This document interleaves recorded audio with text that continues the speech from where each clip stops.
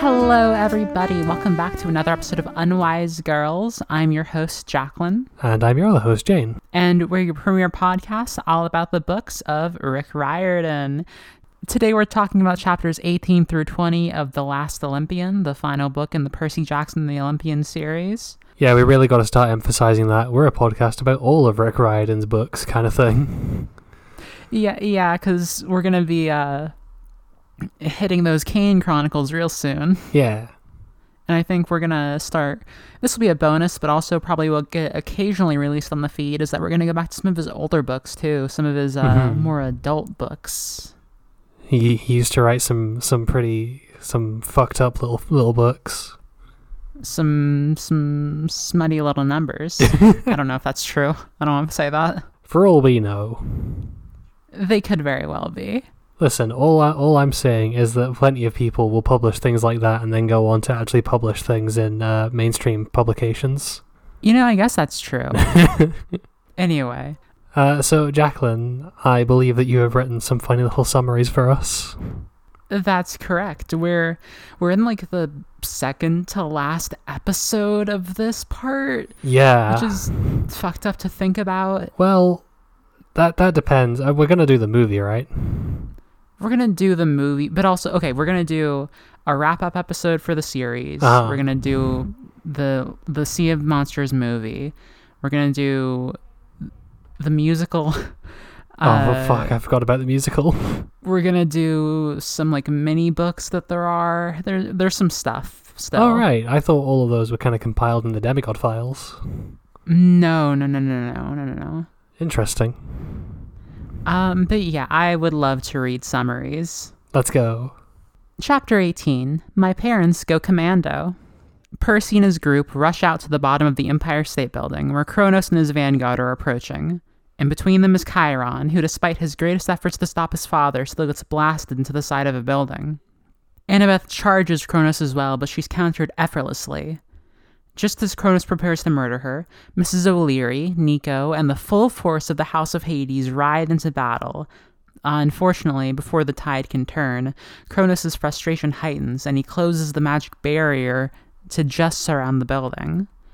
While the Titan Lord takes his vanguard inside towards Olympus, the battle outside restarts, but Percy's distracted from it for one big reason. Everyone in Manhattan is starting to wake up, including his mom and her boyfriend. The armies of the dead continue to fight off the monsters, and Nico rushes to protect pedestrians, but Sally and Paul don't wait for the help. Paul grabs a sword and starts stabbing Draconet, and Sally takes out a Laestrygonian giant with a shotgun from a nearby cop car. They assure Percy they'll be fine, and after quickly requesting that Mrs. O'Leary dig Chiron out of the rubble, Percy ascends to Olympus. Chapter 19, We Trash the Eternal City. As the connection between Olympus and America fades, the bridge connecting the Empire State Building to Olympus dissolves, trapping Percy, Thalia, Grover, and Annabeth in the godly realm. Kronos has been tearing the whole place apart, and a statue of Hera almost falls on Annabeth, but Thalia pushes her out of the way and is trapped in the process. They move on into the throne room without her, and inside, face down with Kronos once more. After an exchange where Annabeth tries to call out to Luke but gets tossed back, Kronos commands Ethan to kill Percy, but with a combination of a heartfelt appeal from Percy and some inspiring nature music by Grover, he charges Kronos instead. Unfortunately, the Titan is still invulnerable, so the blade shatters off and pierces Ethan's stomach, and if that didn't kill him, then Kronos sending him through the cracks of the palace and into the open sky probably did. The battle continues until Kronos shows Percy a vision of Typhon's approach at the Hudson River.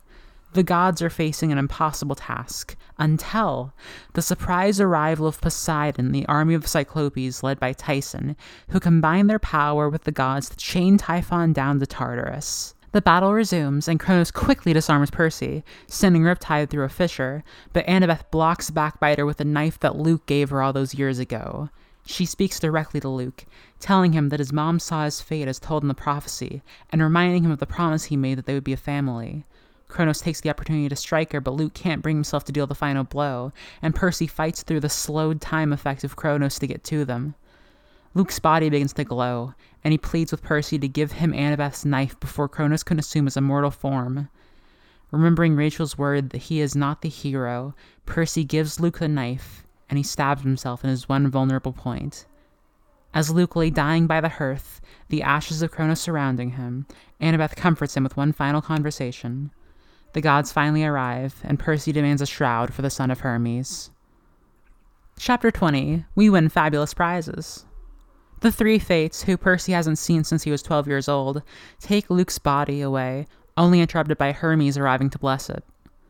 Percy understands Luke was the hero of the prophecy, and to the end he kept his care for Thalia and Annabeth as his last connection to the world. The next few hours are a rush of activity. Sally is signaled that Percy is safe. Thalia and Chiron both are recovered. Annabeth is healed. Percy finds out Rachel ran away, God knows where, sometime after the battle ended. Hades and Nico are accepted into the hall as heroes. Clarice is even praised by her dad. Hera decides she won't kill Annabeth anymore yet. Dionysus' sentence at Camp Half-Blood is halved, and he even starts to call Percy by his name right. Tyson reunites with Percy, and Poseidon hugs his son for the first time. Then the Council of the Gods convenes to sing their own praises, as well as laud the bravery of the Camp Half-Blood's heroes. Thalia is promised help in replenishing the hunters. Tyson is promoted to be a general of Olympus' armies. Grover is appointed to the Council of Cloven Elders and made a Lord of the Wilds. Annabeth is given the spot of leading architect in the rebuilding of Olympus. And finally, Percy comes before the gods and is promised by Zeus one wish. Zeus fully expects this wish to be the granting of godhood, and Percy is tempted, but he's reminded of how he felt when he thought Annabeth was going to become a hunter, and he thinks about his fallen friends, and Ethan and Luke, and what their deaths meant. And he makes a different wish instead. Percy has the Olympians make a solemn oath upon the river Styx that they will grant his wish, and then tells it to them with no words minced. From now on, every child of every god will be claimed and given a place at Camp Half-Blood by the age of 13. This includes Hades and the minor gods as well, who will be newly given their own spaces at camp for their children. Additionally, he asks for amnesty for those same minor gods, as well as peaceful titans like Calypso. While he's at it, he also tells them to stop the whole Big Three pact, because it never really worked anyway. It's a long shot, and the gods make it clear that he asks and presumes much, but Percy holds firm, and the Olympians abide by the oath, declaring his wish approved. As he turns to leave, Poseidon calls the honor guard, led by Tyson, and they line up to hail Perseus Jackson, hero of Olympus. So, Jane, what'd you think of these chapters? I feel bad. We're reaching the triumphant end of what has been a really good book. Uh-huh. But I thought these chapters were kind of weak. Oh shit, yeah? I have lots of thoughts and things to say and nits to pick. What did you think? I liked them a lot, actually. I don't know, maybe I'll agree with you by the end, but for now I really enjoyed them. I'm glad that you enjoyed them. We can talk about the very first chapter very quickly. Yeah. It's not much. I mean, it's kind of much, but it's, I don't know, it's, Chiron makes his big move. This is nice. This is something that we've kind of been getting built up towards since probably book 2. The Chiron stuff? Yeah. Yeah, and he gets, destroyed effortlessly. Because, of course, he is simply a horseman. But I like to see the old teacher stand up for his students, Yeah, that's always a nice moment when the mentor character gets to have their moment. The whole Hades crew rides in. I really like that. Yeah. You don't like that? I am a voice of dissent here. Well, tell me your dissent. This is a podcast. My dissent is that, this is the 4th time out of 5 that we do the whole, all looks lost. Oh wait, look, here comes some previous characters running in at the last minute to save everything. But this is different. It's different. It's different. We just had that whole thing about how good the shit with Nico and Hades was. Listen, I'm not saying that that's bad or that any of the character stuff with them was bad, because it wasn't. It's just that this exact beat has played out several times and it's starting to become noticeable. I think it's fine. I think it's normal. I think that's like a normal story beat. I think and I know that it's the last book, so we need to kind of have all of the fan favorite characters and also the party ponies come back and have an epic moment. Uh-huh. And I just feel like there are different ways to do an epic moment. I mean, I get it, but like I think comparing like the party ponies thing, the Silena thing of all things, and this, that's like none of those are materially the same in the effect they have on the reader. I suppose. I mean, to be clear, this is nowhere near the biggest problem I have with these. This is not the level of nitpick that I'm going to be on for the entire episode. Well, let's start it off very confrontational. Let's disagree with each other loudly. Let's have a bad time this episode. Let's go. Exactly. I don't know. Tell me about something you liked. From this first chapter, I really liked, I don't know. I thought it was cool that Sally and Paul get a little moment. I really like that bit.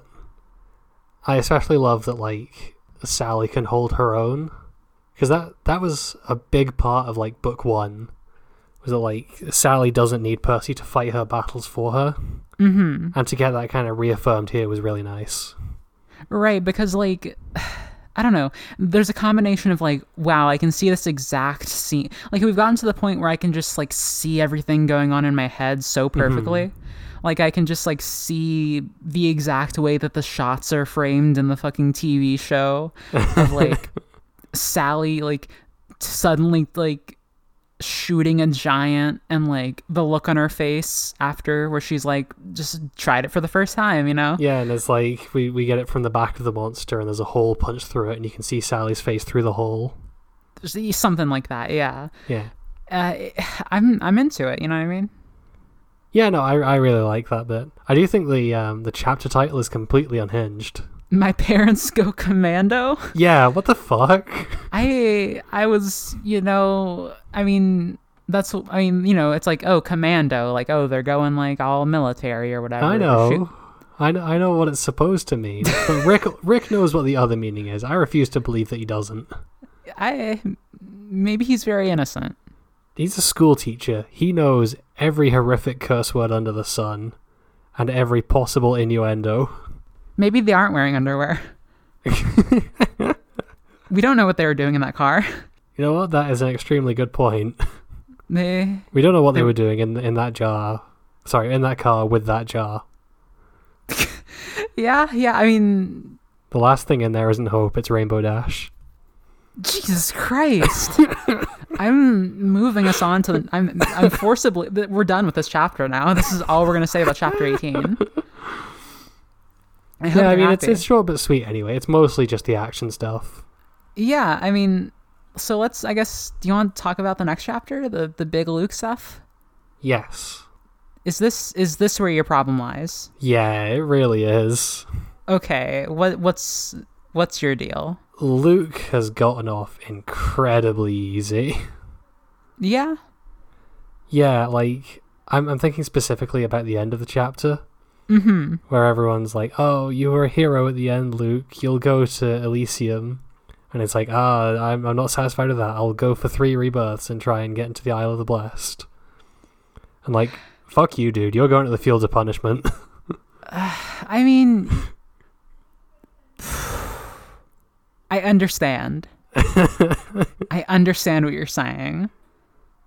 I think that moment really works because it's Annabeth. Mm-hmm. And it's not like Percy and Grover necessarily crowding around and being like, you were a hero all along, Luke. Like, but it kind of is a little bit. Percy says that stuff about him later. But he doesn't say that like to Luke. He says that Luke was the hero of the prophecy. But he doesn't say like Luke was a hero all along. But he's like, oh, we need a good burial shroud for the son of Hermes. I think, okay, this is where I think we're like viewing the morality of the series, which is I think is like, it's not taking a super punitive view of things. Like, it's more of like, hey, I understand why you did these fucked up things.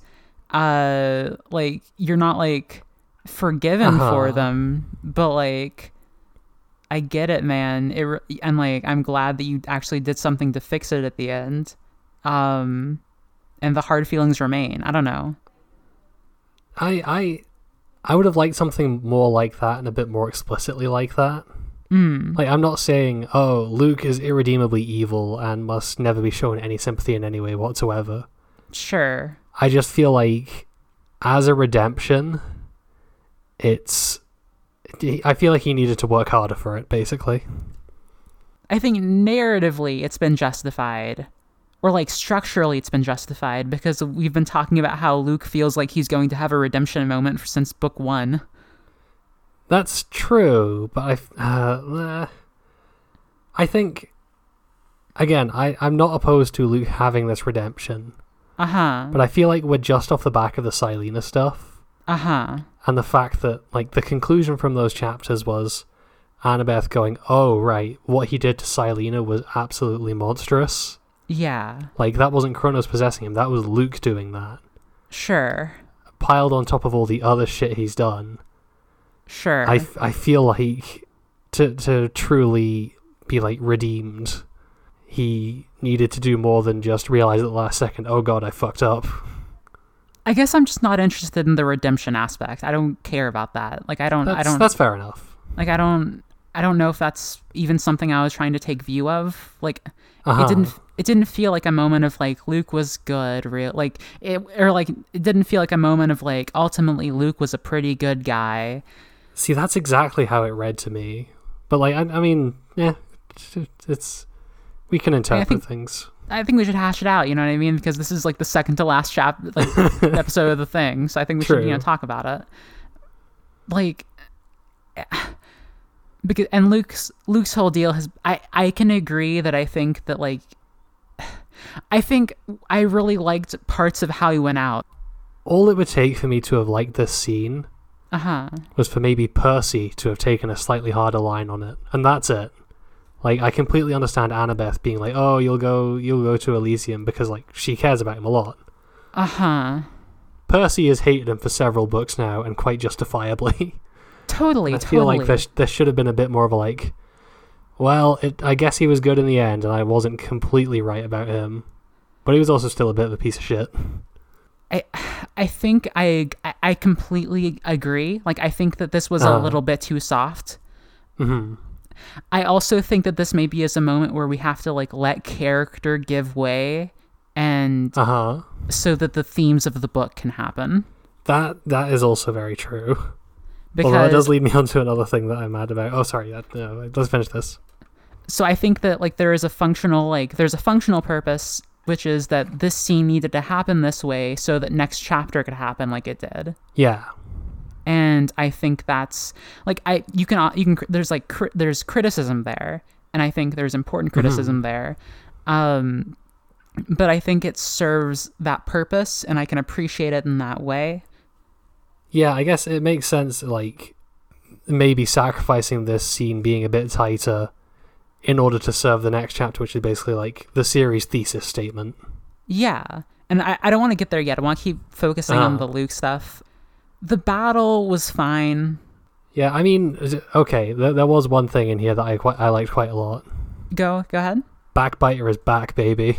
Backbiter is back, hell yeah. I've been rooting for this for quite some time now. I'm glad that it got to come back at the end. Yeah, Percy goading him into taking the fucking sword out instead of the scythe is real good. Yeah. The Kronos' big final, like, I don't know. I think it was not the best fight we've seen in the series, but it was still satisfying. Yeah, and I mean, to a degree, like, a lot of what this book has been building up to is, like, the big epic hero versus villain confrontation isn't what's going to matter. Exactly. I think we've already, like, we've talked about that a little bit, you know? Like, yeah, so I didn't need this to be the another epic anime sword duel. Yeah, but I still appreciate it for the moments of like cool action that it did have, and sort of preserving the feeling of like desperation and like exhaustion. I still got all that in a way that I liked. Yeah, definitely. I feel like just in relation to this scene, I kind of understand why it happened, because we want to go back to like, you know, the original trio. We're coming full circle.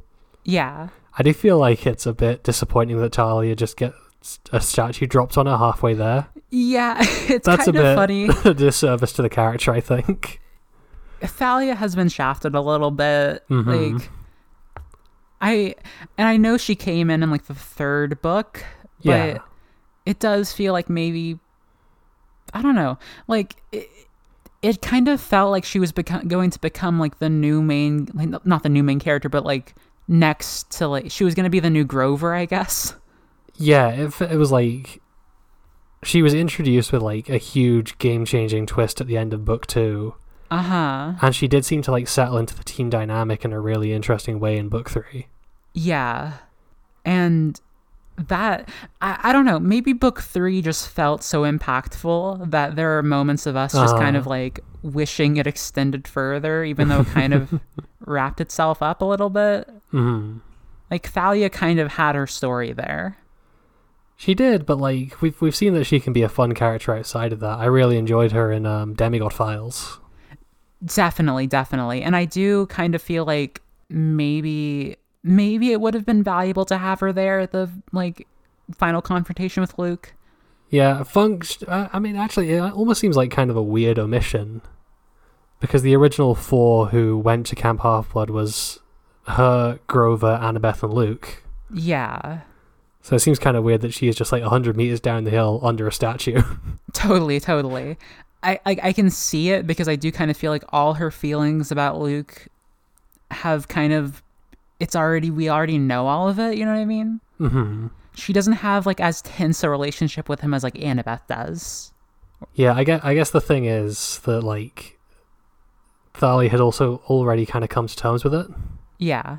Like we've talked about this, she was a lot more mature when she knew Luke, and so she was a lot quicker to go, no, yeah, I can see how he went down that path. Yeah, exactly. I'm done with this fucker. Yeah. So I kind of would have wanted her there, but I'm also like fine with her not being there. Yeah, and I guess to a degree it would have felt a little bit overcrowded with the main trio plus Kronos plus Luke inside Kronos, or the other way around, also Ethan. I'm okay. I don't know. I wish Ethan was a better character. I think with circling back around to what you were saying before about we're kind of sacrificing some character stuff on the altar of here is the series thesis statement, because Ethan had to be here. Like he has to be here to show off like what the deal with the minor gods is. Uh-huh. On the other hand, there's nothing to him beyond that. I think if some work was done along the way to make him a better character who's like more fleshed out, then this would have worked better. He was strongly characterized in Battle of the Labyrinth. Yeah. And he's taken up a lot of screen time after that in Demigod Files and this. Definitely. But it feels like nothing was really done with him after that. No, yeah, it just felt like he was maybe a little bit too static. Like, his whole position, he should have been more... I don't say this a lot, but I wish he was more flip-floppy, I guess. Well, yeah, I mean, that makes sense if we were trying to go for the whole... Because the way Percy convinces him is like, you know, your mother is the god of revenge and therefore also the god of balance. Mm-hmm. So yeah, getting something like him being a bit flip-floppy and maybe not being 100% dedicated to Kronos would make a lot of sense. Yeah, and I don't know, there's the argument that like if he had been a bit more flip-floppy, then maybe the whole thing of like the disaffectedness wouldn't have worked as well, you know what I mean? I guess, but we also have like if we want like an example of someone who's completely committed to the whole disaffected thing, we have Luke already. We do have Luke already, but I don't know, I guess he is like it is like what we said before, it's like a functional thing of like we have to get the minor gods in there. Yeah, and I think his character did suffer for that. Yeah, this is maybe another thing where I'm like, I wish Ethan was introduced a little earlier. Yeah, definitely, because he's pretty much just a bit part in Battle of the Labyrinth. Yeah. And I think maybe if he was like, you know, like a Beckendorf type or something. Mm-hmm. Like if he had been showing up a little bit throughout, then this could have worked better. Yeah, I definitely agree. So that sucks. I want to talk about the end of the battle too, Okay. because I really like specifically how the way that Luke kills himself is like portrayed, Mm-hmm. because it's not like a heroic, like he pierces the dagger through his heart, you know what I mean? Yeah. It's very slow, it's very painstaking, and it's not slow in the like slow motion agonizing like way. It's in the ow, fuck, this hurts kind of way. Yeah, it's almost like the drama of it has like, it's like all the background music went out of the scene, Yeah. like metaphorically, and it's just like this guy like lifting his arm up, like undoing some armor and like stabbing himself in the armpit, and that's like not pretty, you know what I mean? Mm-hmm. In a way that I think works. Yeah, definitely. As much as I'm ragging on it for being a redemption moment, the way this is portrayed is not the like sudden burst of light, face turn kind of thing. It is a horrible, ugly thing that he has to do because of the horrible, ugly things that he's done. Exactly. I don't have a lot to say about like Typhon. I think it was. Do you think it was handled like wrapped up too quickly? Yes, definitely. Okay. And this is incident number 5 of previous character comes rushing in to save the day when things look hopeless. Okay. B, and much more significant than that, is the fact that we never see any kind of drawback to Poseidon abandoning his kingdom to come and do this. Right.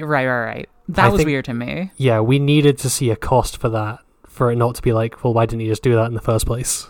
Yeah, I mean, I think what this moment does do kind of well is that this whole series started off as like this conflict between the big three. Uh-huh. And this shows the first moment of them like uniting in this way. That is very true. And I do love the bit in the next chapter where Poseidon is like poking and prodding at Zeus to get him to thank him. Uh-huh. With Lightning Thief in mind, that is very funny. Definitely. That's why I'm more forgiving of the Hades and Poseidon stuff, I think, because it does just feel like, I like that like these brothers have been at conflict forever, but also when they do come together, it's like they're fucking unstoppable. Yeah. And like because of that same power, that's why they're at conflict all the time. But so I am kind of into that. But I do think maybe I think if this had been like there had been a moment of like Poseidon, like some drawbacks on Poseidon's end, maybe some like talking about like what the fuck is going on over in the sea, and there still could be, I guess. Yeah, I guess so. But yeah, it feels a bit out of nowhere. A little bit. Not in a narrative sense, because we know that Percy obviously asked him for help, but like there wasn't enough setup for what this means. No, like it feels effective. Like it feels effective, like taking in the series as a whole, I think. Uh-huh. But I think that to an extent that does, like, that's another moment of like sacrificing book for series. I think that might be a theme that we're hitting on with these chapters.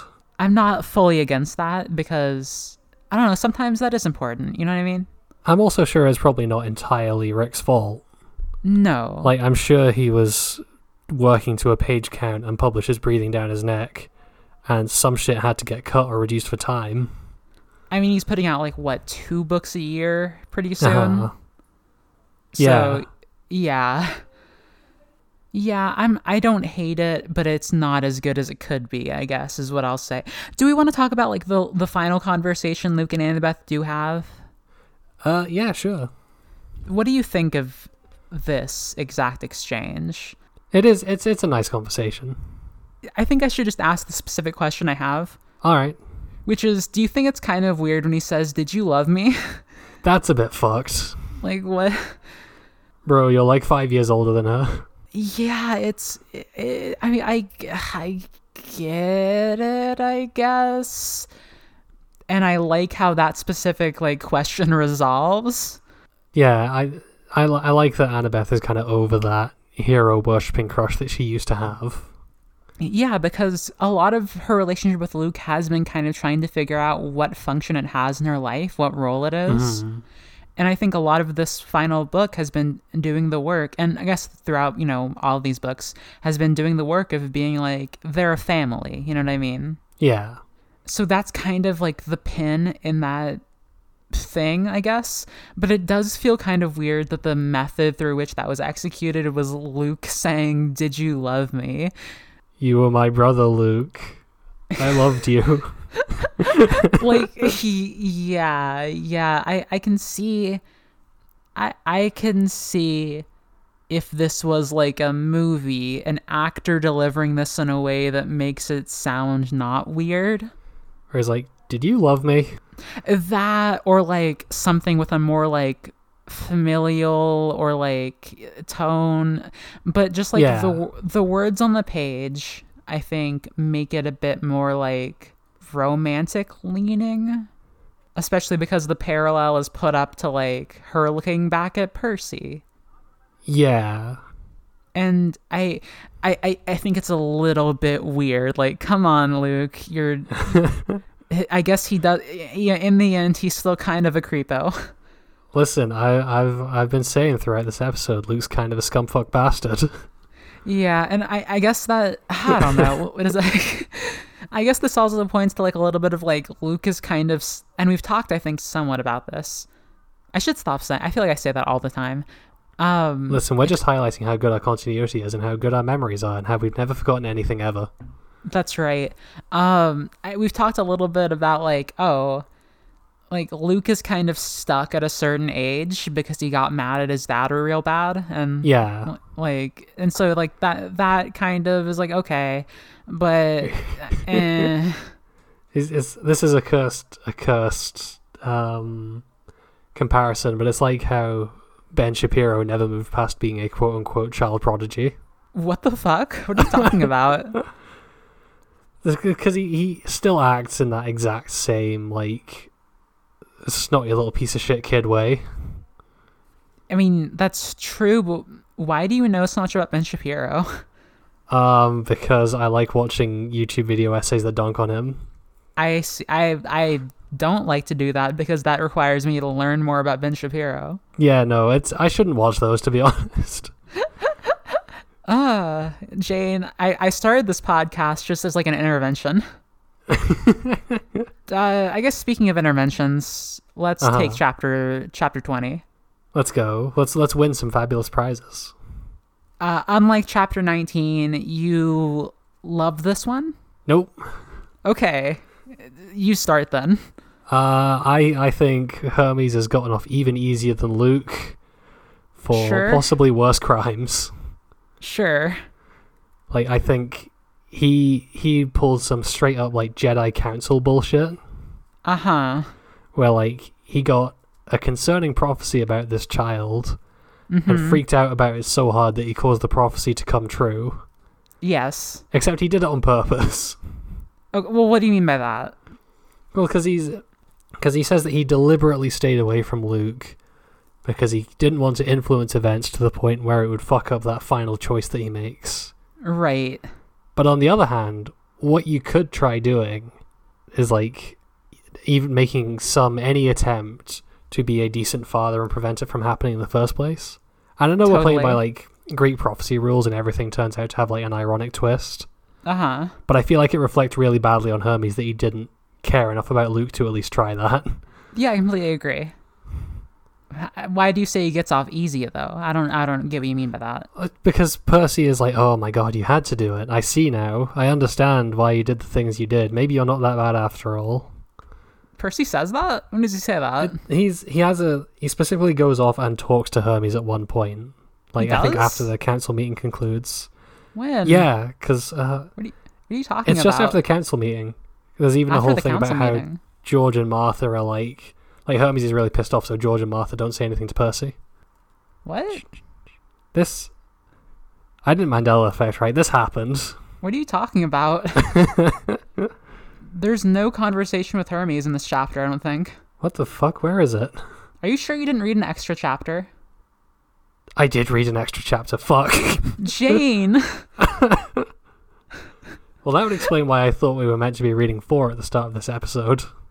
Oh god, Jane. I'm sorry, I genuinely didn't realize I'd done that. I just kept reading. That's kind of funny. You know, there was a reason why I was like, we should pace it a certain way so that we do like the first 2 chapters and then these 3 chapters like this and the final 3 chapters all at once. Listen, I didn't think, fuck your schedule, I'm going to read 4 chapters. I didn't think at all, which is the problem. Okay, well, let's ignore everything that you said then. Everything I said was a massive spoiler, I'm sorry. It's completely fine. Do you know where to cut yourself off at least? Yes. Okay. So basically just the end of the council meeting. Yeah, okay. I mean, I want to talk about this. Okay, how do you feel about this without all that stuff then? This is a pretty decent wrap up for the series, I think. I agree. To go back to a comparison that we made a lot at the start and we kind of dropped off making over time. This is like the good timeline version of like Harry Potter or something. Sure, yeah. This is about as good as you can expect like lib brain fiction to be. I want to talk about that. Okay. Wait, before I do that, I want to say that when you were like, what about all the stuff with Rachel? And I was like, did you read ahead? And you were like, no. I didn't think I had. It's really funny. It's really funny. I'm sorry I'm so intelligent that I read an extra chapter of the book. My brain is swelling in my skull. I want to get right to the main point that I want to make about this whole part. Let's go. Because Percy has his big fucking series moment here. Absolutely. Percy is offered... I was going to say that Percy is offered a choice here, but Percy isn't offered a choice, right? Percy is fucking told, you're going to ascend to godhood now. The gods say, you're going to become one of us. They basically, they're like, there's only one thing you could possibly want. They're telling Percy that he should become part of the institution of power. He should become one of them. But Percy doesn't accept that. He's not given the choice, but he makes the choice. He forces the choice that instead of becoming part of that structure that he knows hurts people, he's going to actually try and change it. And I think that's really powerful. Absolutely. It's a really good character moment for Percy as well. It's a really good character moment for Percy, and it's super well done. This is like exactly what I wanted from, I think, the series. Definitely. Where it was never going to be like, and all the gods die in a revolution. But like, absolutely not. Trying to like, I think even within the space of like liberal fantasy fiction, young adult style, like this is beyond what most other series would do. Oh yeah, definitely. Like, I probably sounded a bit backhanded when I said it before, but, like, this is probably, like, some of the best you can get in that department. Because, I don't know, there's just something so good about Percy being, like he isn't going to accept leaving things as they are because of everything that has happened in this entire series. And I love it. I love this chapter for that. It's a great character moment for Percy, and it also, like... Dodge rolls around the thing that we were worried would happen. Which is the whole... The villain is making good points, but there's evil music playing. And he blew up some children. Yeah, no, because ultimately it's like, yeah, the Titans were scumfuck bastards. Yeah. But also, like... So were the gods. If the gods also weren't such scumfuck bastards, they wouldn't have had an army. Exactly. Like, the gods are also... jerks, and very consistently shown as jerks. Definitely. That's always been one of the great things about this series. And I like that this doesn't back down on that. Absolutely, yeah. I guess I have to, like, retroactively raise these chapters in my estimation. Because the Hermes shit was part of why I was putting the boot into them so hard. Okay, instead in the last episode about this book, you'll hate it. Absolutely. It's okay. Let's see how that goes. But I'm excited. Yeah. Yeah, I'm really into it. I do think part of Percy's specific wish is kind of funny to me. Uh-huh. Because I understand what he's saying. I understand that, like, you know, everybody should have a space at Camp Half-Blood. Everybody should be allowed to be there. Everybody should get their own, you know, all the gods should get their own space, that kind of thing. Yeah. It's a big fucking camp, too. We've seen the map. It has space. Yeah, it's huge. It's really funny thinking about the first book where Percy was the only person in his cabin. And thinking about, like, some poor kid of, like, fucking, I don't know, some really obscure minor sea god Arrows who's going or something. Yeah. who's like gonna be the only one ever in their cabin. It's like, Percy, I think you're doing a good thing. I also think it's really funny how, like, you're just, like, definitely gonna cause that same thing to happen to more kids. True. On the other hand, I feel like he is dealing with literal divine beings here. Yes. They can make that situation work.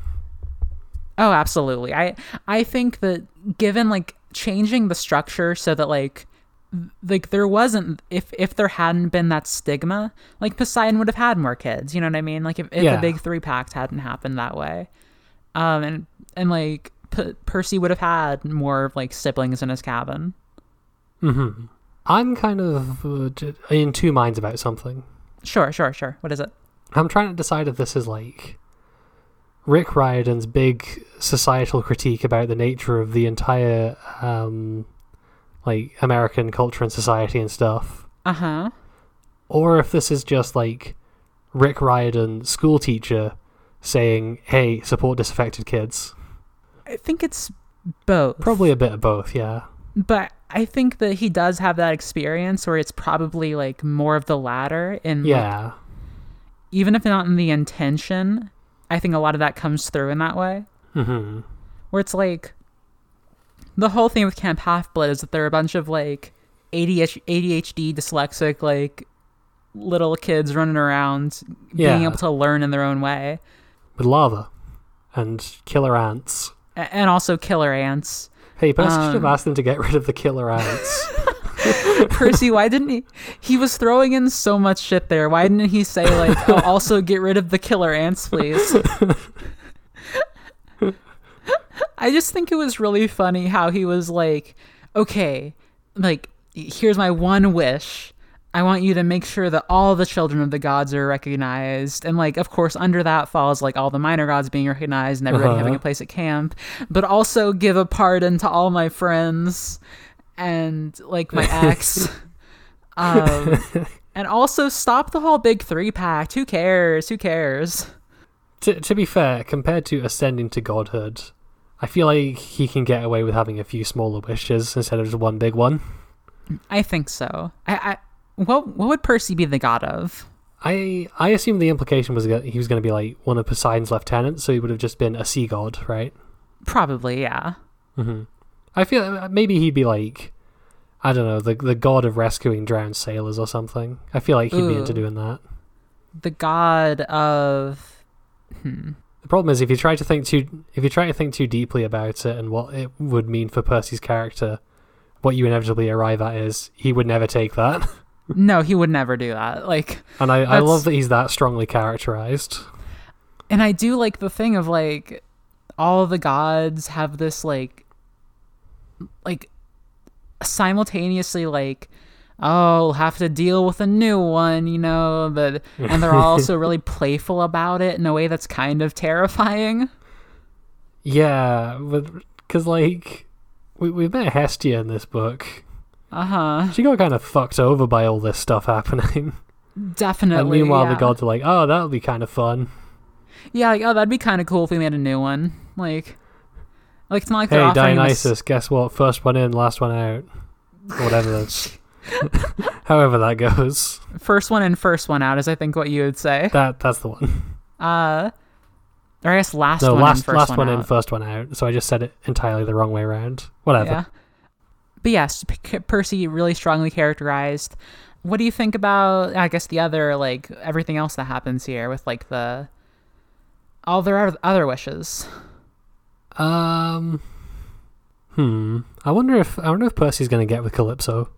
You think so? Well, not to be a spoiler, but one of the chapter titles is "I Am Dumped." Okay. So I think Annabeth is going to kick him to the curb. So it might be that Percy decides to go back to that old flame. That's a possibility. I mean, to be clear, I'm not saying, oh, he just got Calypso out so that he could date her. But I'm just saying the possibility's on the table now. Percy revealed as a fucking devious, like he's been doing this whole thing just to get back with Calypso. Okay, but how cool would it be if like he and Calypso had like stayed on the island and plotted and come up with some like insane master plan to break her out? That would be really cool, actually. I would like write that fanfic. I still have so much fondness for Calypso in my heart. That's such a good chapter, is the thing. Yeah, it still might be like singularly the best chapter of Percy Jackson so far. Yeah, 16, 17 kind of give it a run for its money, but just as a singular chapter, I think that one takes it. Definitely. Hey, I really hate the bit where Ares is there with Clarisse. Uh-huh. I don't like how it's worded at all. Or it's like, I don't know. Something about the way it's written makes me very uncomfortable. Where it's like, oh, Clarisse came up and she looked worried that Ares was going to start hitting her, but eventually she started smiling. I mean, I don't think there's any... I feel like that's pretty, like, realistic, because I understand that it is completely realistic for, like, what an abusive piece of shit Ares is. Uh-huh. I feel kind of mad that this is, like, Clarisse's triumphant moment at the end of the series.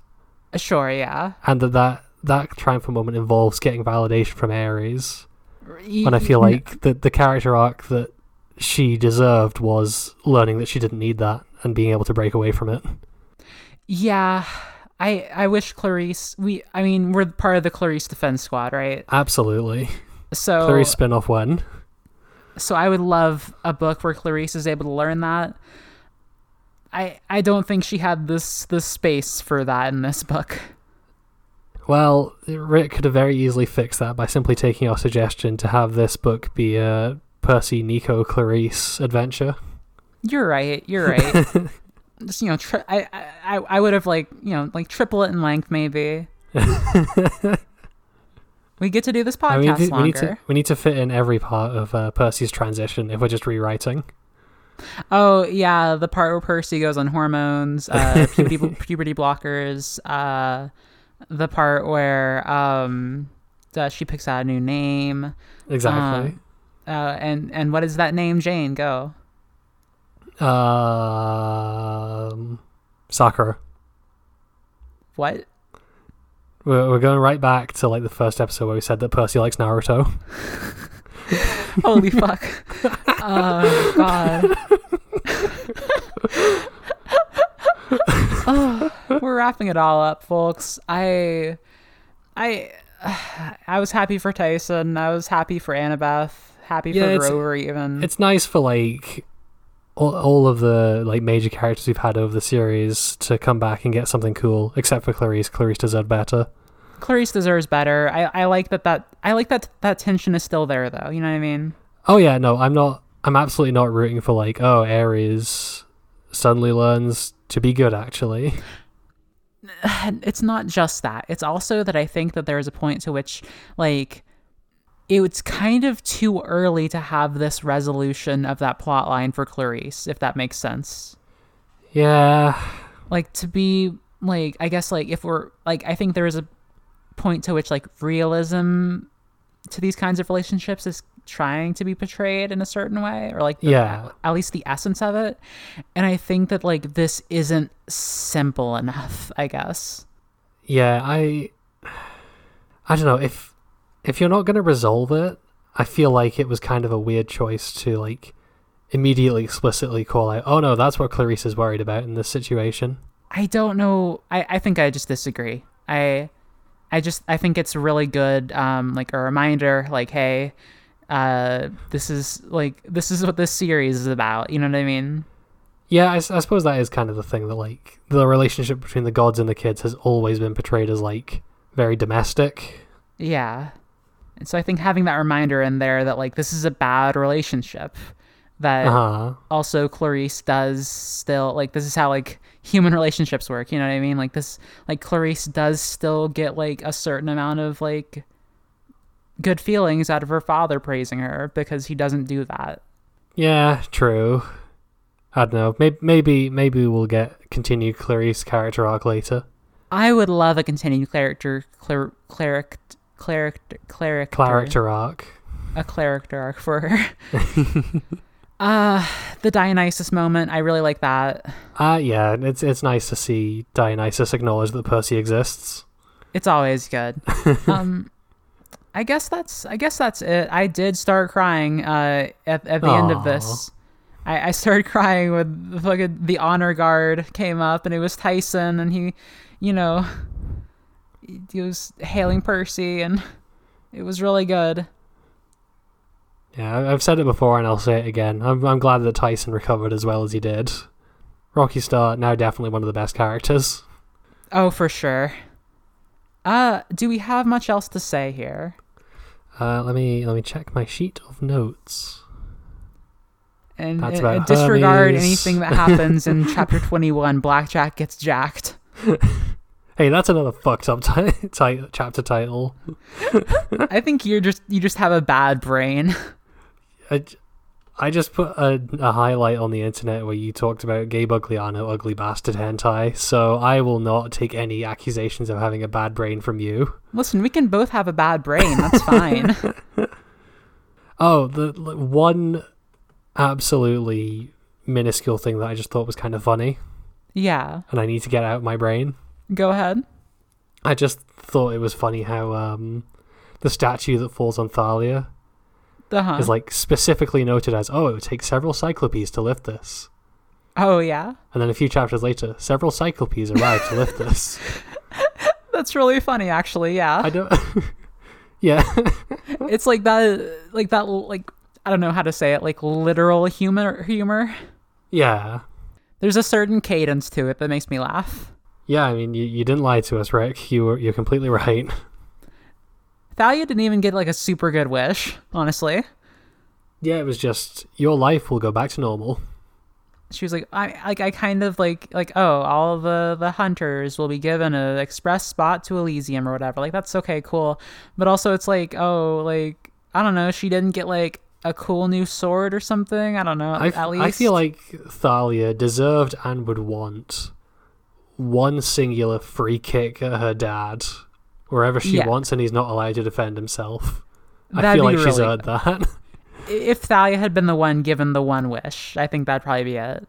Yeah, I think she definitely earned that. Fuckzeus.com. Absolutely. Don't go to that. That could be anything. Be careful. Yeah, maybe don't. Yeah, with me having to excise the Hermes stuff, these chapters were okay. The last set were always going to be a really hard act to follow, I guess. Well, I don't know if they didn't reach the peaks of like Silena, but I think that they were consistently pretty good.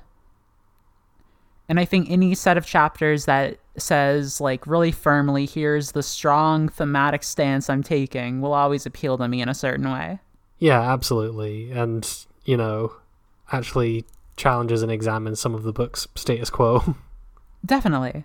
Joanne. Ugh. Yucky. I guess that's it for today. That's it for today. This is my fault for flipping ahead a few pages and thinking that I'd seen a part where like Luke is awkwardly saying hi to Thalia. What? I was like flipping through my copy of the book and I accidentally went a bit too far ahead. And I swear that what I saw was like Luke awkwardly saying hi to Thalia after like Kronos had exited his body or something with his true form. What the fuck? So that's kind of what I was waiting for. So that my god. That might be part of why I was so dissatisfied with the way the redemption actually went. Oh, I thought it was going to Jane. go in a much more developed direction. You made up a guy.